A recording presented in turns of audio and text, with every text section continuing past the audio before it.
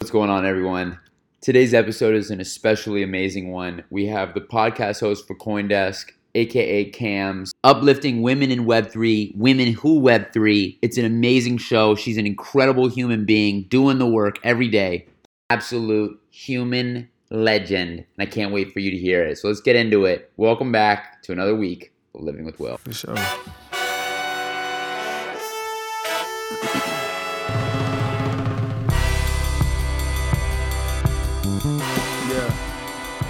Thank you so much for coming. It's an honor. It's a pleasure. And I'm so happy that you could be here with us today. Yeah, well, I'm so excited. Thank you so much for inviting me.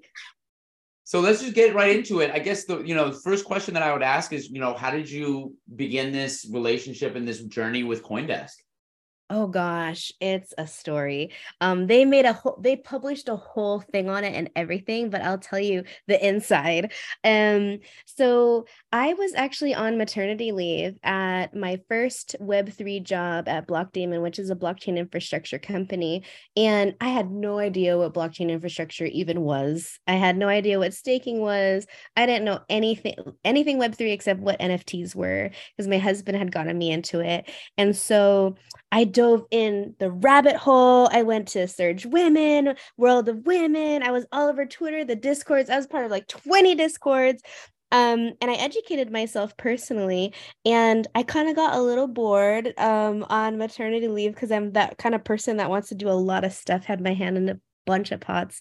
And so my company was like, hey, if you want to jump back in, there's this really cool conference called Consensus. You could learn a lot more about Web3. Apart from the education they already did for our onboarding, they did like a staking 101, a Web3 101 workshop for us to help us onboard. And they were like, this is the perfect opportunity. You can even do research in person, because my profession is user experience research. And so I was like, ooh, what a great opportunity. But my manager was like, no, we don't want you to work. Just go experience it. Have a good time, learn. And I brought my 3-month-old baby. I brought my husband. And I saw this ad that was like, so you think you can podcast? And I was like, ooh, and I've been told so many times, you have a podcast voice, you should do it. So I was like, you know what? I'm going to sign up. And then they kept emailing me like, hey, it's your slot. Are you still coming? And I was like, oh crap, I forgot about it. And so I just happened to be walking around the NFT space, and I ran into the Coindesk podcast booth, and literally it was like 10 minutes before my slot. And I was like, you know what? I'm going to go ahead and go check it out. And when I got there, all the producers were there. They had all these mics up, like Rode mics, professional mics, and they had crowds there. And I had my baby strapped to my chest, and they were like, hey, Kamz, it's your turn. Can you talk for 20 minutes or 15 minutes on anything NFT or Web3? And I was like, oh, shoot, I have no idea, because I was a newbie. I had just jumped in. I had like 3 NFTs at the time. And they strapped me up to the mic, and I just kept talking. I don't know what happened. I was inspired by the disparity of women in the Web3 space. I talked about how it was hard to find out how to educate myself in Web3. I talked about the technical barriers that existed, how inaccessible it was, not only for women, but everyone who's not highly technical. And it was hard to understand how to set up a wallet. There was so many scams rampant. And the producers were like, whoa, okay, you've gotten 20 minutes, you're like, overtime cut. And I was like, what? That went by so fast. And the crowd that had gathered was like clapping, like, hire her, get her, she's the one. And the producer was like, so you want to do this? And I was like, what? And heck yeah, I took the opportunity and I ran with it.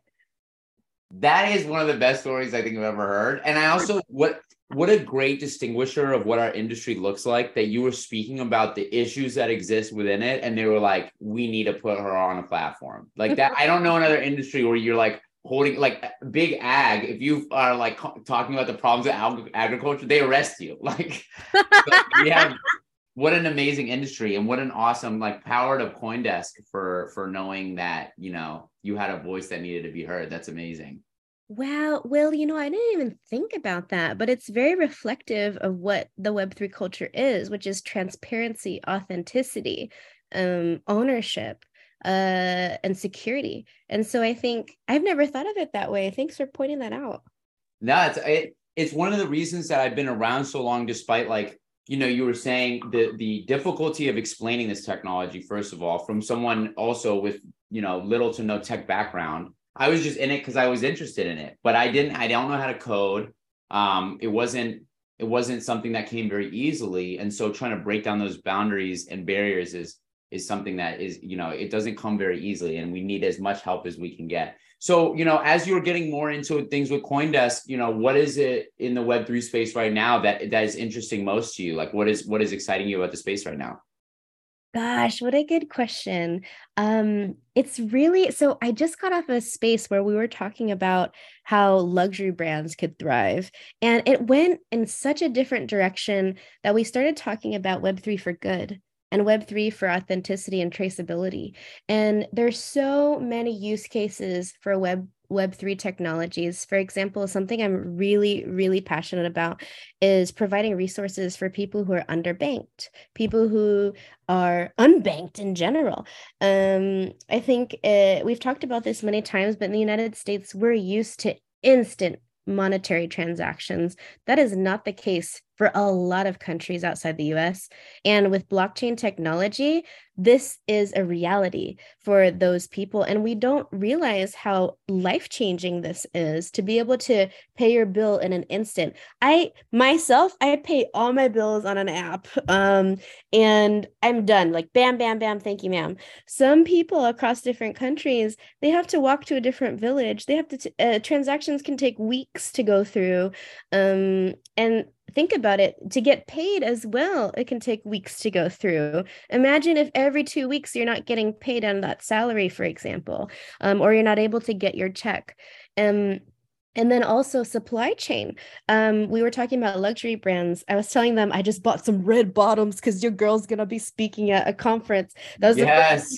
yeah, and that's the first time I've ever bought something so expensive material wise, not like a laptop or something, but clothes. I don't think I've ever purchased something that expensive. And the first thing that came to mind was, how do I know this is authentic? And that's something that blockchain technology can address, is authenticity, traceability, and making sure that, for example, this clothing or this shoe is truly from this maker or from this brand, and being able to tell on the blockchain that this fruit is actually organic and from an organic farm, and that this particular grocery item really is nut-free or gluten-free. We kind of just automatically trust the labeling, and unfortunately, in this day and age, it's easy to scam. And so, being able to have that security, that trust that Web3 can give us, is what I'm really excited about. Yeah, no, I'm 100% here with you. It's a really, you bring up a great point too, because it's like we have this trust in institutions, but unfortunately it's like we don't know that we can trust them. We just choose to. But with blockchain, you can verify that trust, and so it's trustless in that way. So insofar as, Coindesk as a company, when you are like doing your due diligence, let's say on like a guest or on an article, what are some ways that you are able to navigate that and verify it when it's, things that are off chain? Yeah, well, since right now we don't have the incredible ability to verify people's identities and things on chain. For example, if someone is like a guest, and I haven't had this yet, but let's pretend someone's like, oh, it's an Oscar nominated guest. We really have to do careful due diligence and Google and really find it. There's a lot of sites, there's sites outside of Web3 that Web2 companies could really utilize blockchain technology for. For example, the Oscars or the Emmys, they could put who won a reward on the blockchain as well to authenticate it. Certificates, for example, I didn't even think about this, but degrees like education, all sorts of certifications could be on the blockchain. But going back to like how we kind of do it, every single guest, I deep dive into their past. Like I'm all over it. I scan their tweets, their LinkedIns, I watch their videos, their TED Talks, I read their books. Like I'll listen to the audiobook on like 3x sometimes, just if I'm there like the next day. And I really think in order to provide valuable content, you really have to care. And That's something I also love about the Web3 spaces. We were just talking about how people who purchase things for Web3 assets like NFTs, for example, these people aren't consumers, but they're brand ambassadors. And um, fostering events and spaces and environments for people to connect at a deeper level and create community around brands is so key for success in the Web3 space. And so to mirror that with all of my guests, with all of the content we curate, I double, triple check everything to make sure that we're not spreading misinformation, especially because it's in my nature as a researcher to check everything a million times. Yeah, no, that's a great point. That's it's funny that we both come from like research backgrounds. Like I was a data analyst at the No beginning. way. Yeah. And we both ended up in podcasts. It must be something to do with the thirst for knowledge. Right? Something to do with that. So for people that are getting into like the podcast game or they're trying to like develop the art of conversation, what are some, pitfalls or some tricks that you learned along the way that you would go back to your earlier self and be like, hey, this is how you do this, or someone getting into it? What would you say to a novice podcaster? Gosh, I have some really great tips. We could be here all day. We could have a podcast on this, a series on this. But let me give you immediately what comes to mind.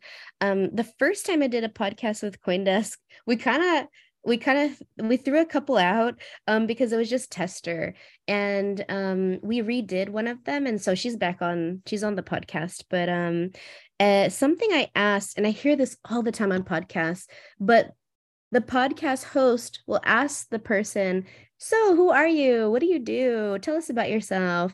When you can really cut all that out and announce the guest and talk about their bio, or share the bio on the website, because it feels like it kind of pulls away, it pulls away from the content that they could be sharing that's new. I think a brief, like just a bio, a brief, like this is who this person is, and then allow them to talk about like what excites you, something that they're excited to talk about. It changes the energy of the podcast for sure. And my guests are always like, oh my God, you're such a good host. Thank you so much. Or, oh, wow, I didn't know you knew that about me. And you really care. You really did your due diligence. Instead of just throwing someone on the podcast, please watch a video, read a book, like read the last couple of tweets they did, learn about what is important to them, besides their bio or who they are. And then second, don't associate the guest with just their brand. Or let's say I don't know, I have someone from Microsoft come on. I'm not going to say, oh, and Microsoft's this and this. I'm going to say this person who works at Microsoft, because then it perpetuates this culture that we are our job, and really we are this beautiful energy and leader who is contributing our skills to this company. And so just disassociating the person from their work, and in a good way, and in a way that is not alienating their company, but is sharing that, this person is the one we're having on the podcast, not Microsoft, for example. Nothing against Microsoft. I love Microsoft, but Yeah, I love that. And that's such great advice. I was having a conversation with this on a similar topic, a bit of a tangent, but similar thinking, where I was trying to explain to someone where they were like, we need to like get the word out about this space. I was like, it's not necessarily that the word needs to get out about Web3. People are hip to Web3 at this point. It's like, we need to start explaining the people that are within it, because that's what's exciting. It's like the technology is exciting, but it's like the people I've met that work in this industry, that's what wakes me up in the morning. The technology is awesome, but it's the innovators, it's the leaders, it's the ideas and the ethos and the transparency, which like you said, it gets fogged up when you just put a blanket statement like Ethereum or Microsoft. It's different when you're like Vitalik is, yeah, going environmentally friendly with his company. Like, that's gnarly. Yeah, I want to know the person. Like, what's different about you, and what are you bringing to this space? What are you bringing to your work? What energizes and motivates you that you can pass on to others? That's really what's exciting for me too. What have been some ideas or some people that you've been introduced to through your work that you want to highlight while you're? I know there's a million that probably come to mind, but most Ah, recent, some recent ones. recently, um, some of them haven't launched. What is this launching? Because so we had. Oh, go ahead. I'll let you go. I'll let you go.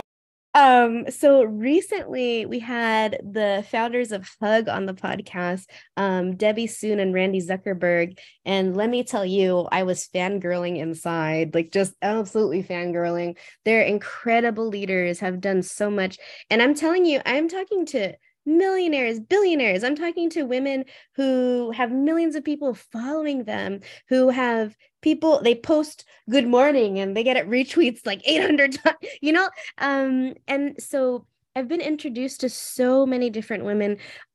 Shelly Zalis most recently kicked off our first episode on this season, and she is the founder of the Female Quotient and the CEO, and they're driving the gender equality. And we found out every person I talk to, I find and I learn so many statistics that are really doom and gloom, but make me like, you know what? Fuck that. We're going to change the conversation. We're going to change the narrative.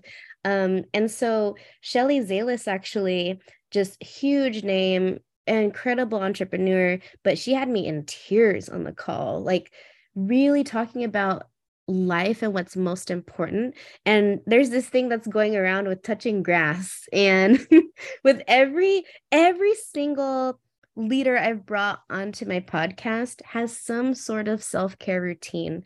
And I think that's so important for everyone to have a chance to take a break every single day as much as possible and have just a couple breaths to themselves. Mindfulness and breathing and self-care goes such a long way. It can be the difference between snapping at someone, a new opportunity, a deeper relationship, a marriage surviving, your kids loving you. Like there's so many different things that it's attributed to. And so Randy Zucker, oh my God, Robin, our son, was on the podcast. I was like, OMG, the head of programming at Peloton. Like, wow, what a badass. Like, I brought up that I was reading her book. It's called Shut Up and Run. And I was like, okay, let me see this. I hadn't run in months, and I used to run half marathons. I ran 5 half marathons. I used to run 5 to 8 miles every day in the morning, 5 times a week for years. And at 33 years old, and I was like 9 months postpartum, I hadn't done too much exercising, and I felt like my body wasn't ready for it. And literally read her book, and within 13 pages in, I was like, fuck it. I put on my gym clothes, I dusted off my treadmill, and I went for a run. That's how motivating she was. And so those are kind of the most recent speakers that we've had. We had Hedera's leadership come on. That was really interesting. It was the first podcast that I literally had no idea what to even ask. Like it was about regulation, policies. We had someone who'd worked on Capitol Hill. We had someone who was an expert in financial inclusion, and I'm not those things. I'm just learning still. And so it was such a beautiful conversation. We stayed after the podcast still talking because we were and a lot of the times when I have these leaders on, I'll tell them, you know what, when you said this, I didn't understand that. And I've never had a woman say, oh yeah, don't worry, just read this or that. They're like, no, I want you to understand this. We're gonna talk and we're gonna talk about it, and I'm gonna help you understand. And so we've sometimes my producers like hit the record button, and she's just like, just go again, I'll put it in somewhere. I love that. That's so genius. And I think that's one of the beautiful parts about us having conversations with people that like have higher knowledge in certain areas than we do. It's like, that's the normal human probably has no idea what programming looks like. So having someone as executive level as a company like Peloton be able to talk about programming, or having someone from the Hill talk about government, like Right. in these formats that we get, it's the way that we can pass on knowledge right now is so exciting. And so when you're, interviewing guests, what is the angle that you're coming at it from? For me, I'm just trying to educate folks to help them pursue purpose and passion in their own lives, right? That would, I guess, be my mission statement. What is the mission statement that drives you when you're doing the interviews? Oh, I'm gonna write it right now. I'm just kidding. That's a good, I mean, I should do that. I should have a mission statement. I have themes that drive me. So that first theme is education, as you mentioned. Second is mindfulness. And then third is really helping people understand from experts. Like I want the absolute tip top most recent understanding and expertise on Web3 technologies and news. I really care a lot about having quality content. And so coming, as you mentioned, like I didn't even think about that, having the absolute, like the top of the top, the people who are working at the forefront of this technology, talking and educating about it is very authentic. It's very I think it's very like exclusive, but we're making it inclusive, the knowledge, as you mentioned. And this is an evolutionary trait. I'm a psychology major, so I'm like all into that. But evolutionary psychology states that storytelling was a survival skill back in the day. And so storytelling still exists now. Like hearing a different story from, for example, a billionaire, hearing a story from a billionaire might change your life. Hearing a story from someone who, might not be a billionaire, might be down on their luck, has an equally important story to tell that is going to help you reach wealth creation or avoid mistakes or help accelerate your trajectory to success or leadership position, for example. And so the story, I think, is the absolute number one thing that is my mission. Like, I want to hear their stories. I want to hear stories that other people want to hear. I want to hear stories that are going to change someone's mindset. And so for the first season of the podcast, we really focused a lot more on education and stories. And then this season, we're kind of more focusing on, okay, we have the base knowledge of what Web3 is, of what NFTs are.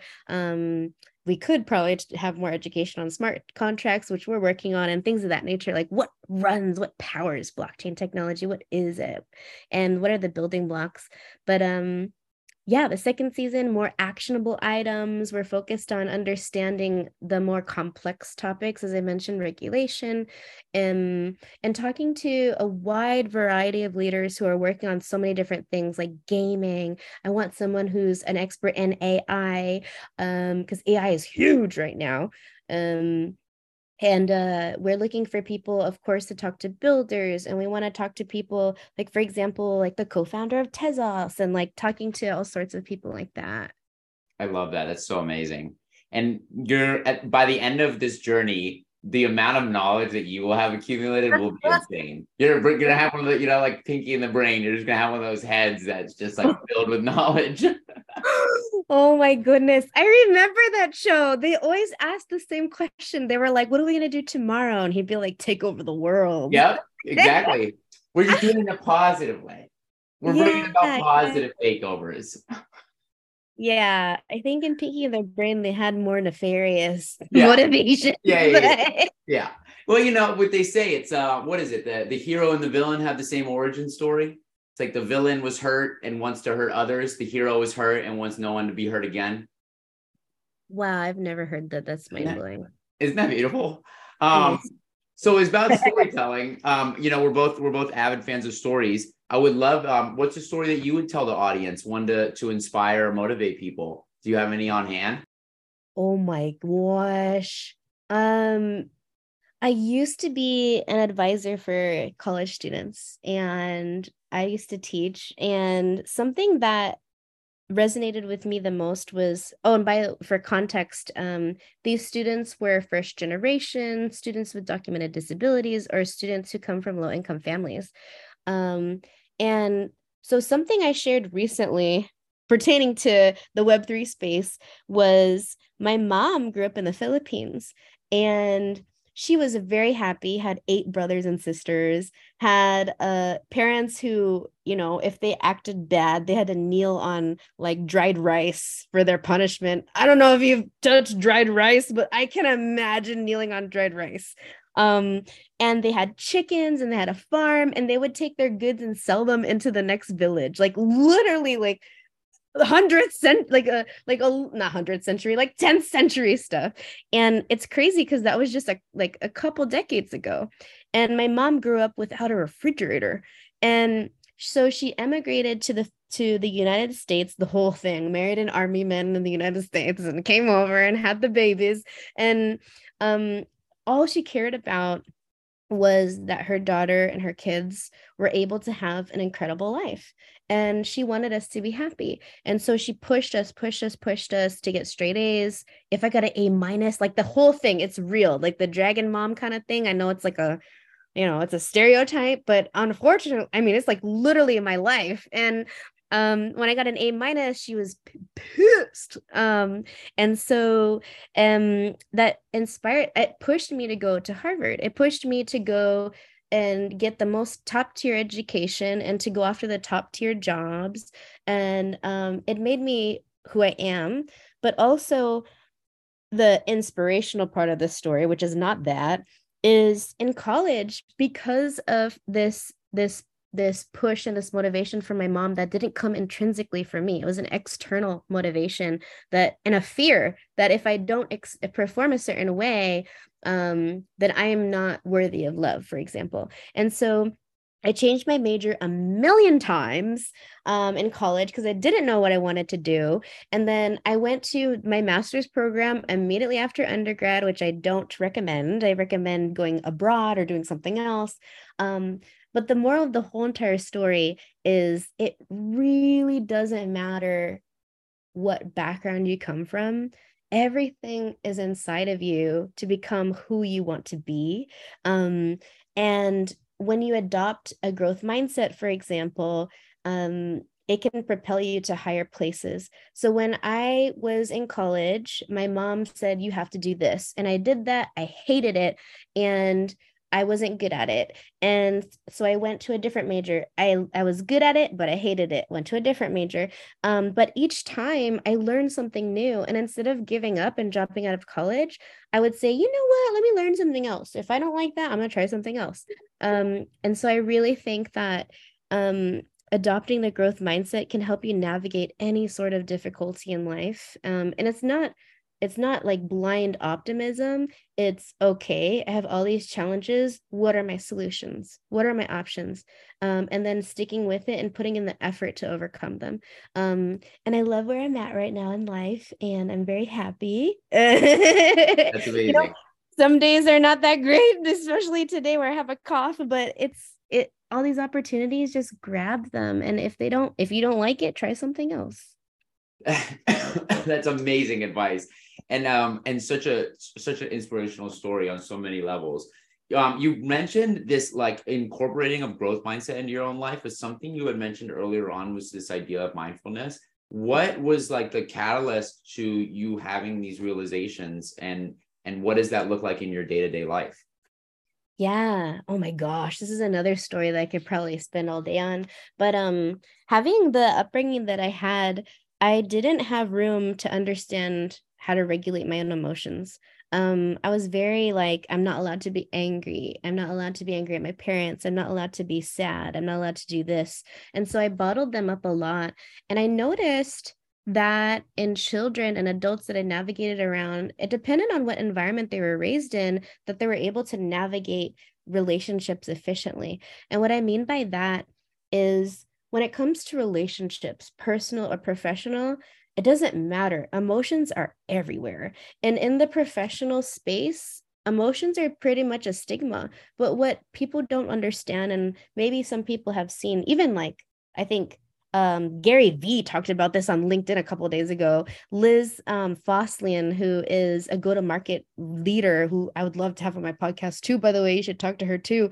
They talk about how to catalyze navigating relationships and professional development, and how to improve who you are, and to achieve success in the workplace, at home, family, by navigating emotions mindfully. Like, it's a huge thing. Let's say you get an email that's like, hey, I saw your plan, and we know that you put a lot of work into it, but we're going to go with this instead. Now, the person could say, fuck you guys, I'm going to quit, blah, blah, blah. Or if they understand their emotions and they realize what their emotions are, maybe it's anger or sadness or disappointment, they could say, hey, that's disappointing. How about we use this, this, and this, because it makes sense to, or it's synergistic with this idea instead. And so there's different ways that you will respond in life. And I think with mindfulness and with the path that I've chosen, and it's something that I try every single day, I work on it really hard, and some days I don't do it, but we have the decision every single day to choose how we respond, and regardless of what emotions come up. And to be mindful of emotions like anger, sadness, depression, and to realize them and having coping strategies for them, if they're mindful or meditation or something like that, will help us navigate life in so many different ways. And I just posted an article about this on LinkedIn because I was like, there's just too much about this. I hope that answers your question. It definitely does. I'm so grateful. And it's something that I try to incorporate in my own life, as I've been living longer and, dealing with things. It is very important to be able to sit with and recognize exactly what you were saying. Like, not every emotion is going to be good. There's going to be negative emotions, but how we react to them is entirely within our control. It's just a matter of honing that self-control through mindfulness and breathing. But I'm so grateful for your time, and I want to let you get some rest. And I know you got a profession that requires speaking, so I want to let you rest up and drink some tea. But just to wrap it up, is there anything that you wanted to say to people, say to the audience, while you had the time? I would love to give you that floor. Oh, shoot, I can chill right now? Of course you can. Of course. Oh my gosh. Well, I'm just infinitely grateful for your incredible voice and energy. Thank you so much. And I felt immediately when we connected on Zoom, it felt like we've been talking for a long time, but literally we've only been exchanging a couple messages, and I really appreciate your energy and your positivity and your smile. I guess something I'm always shilling is the Women Who Web3 podcast on Coindesk. We have new shows that are every Wednesday. They drop right in the morning. You can binge season 1 and season 2. And also at Consensus 2023, April 26th through 28th, we're having a Women Who Web3 lounge, a literal haven at the conference. It is catered towards women leaders, but of course anybody is welcome. We want to foster an inclusive and safe environment for education, for the Web3 space, and we're actually going to have some catered programming. I will have mindfulness meditation every single morning, which I will lead everyone through in person. And I'm really excited about all things Web3. Reach out if you're interested in UX research, or if you're interested in the podcast or being on the podcast. Thank you so much, Will. That was amazing. Just a bump in the road, minor setback. I cannot forget that. You see me sell soft, I regret that. I carried the supply like a kid pack, and you ain't have to talk, you just stare back. You already know where my head at. I'm trying to get this bread, Jack. And really, I ain't trying to hear that. It's clear that the shit a nigga talk about really done did that. I really done lived that. Where you wouldn't want your kids at, you wouldn't want your crib back. Nigga, I can't even sit back without the strap. Nigga, I can't even relax without the pack. It's all on the line, nigga, I can't even fall back. I fell down, but I crawled back. Looking for the money, power, respect, all that. A true hustler, what you call that? Got me feeling like MF Doom on all caps.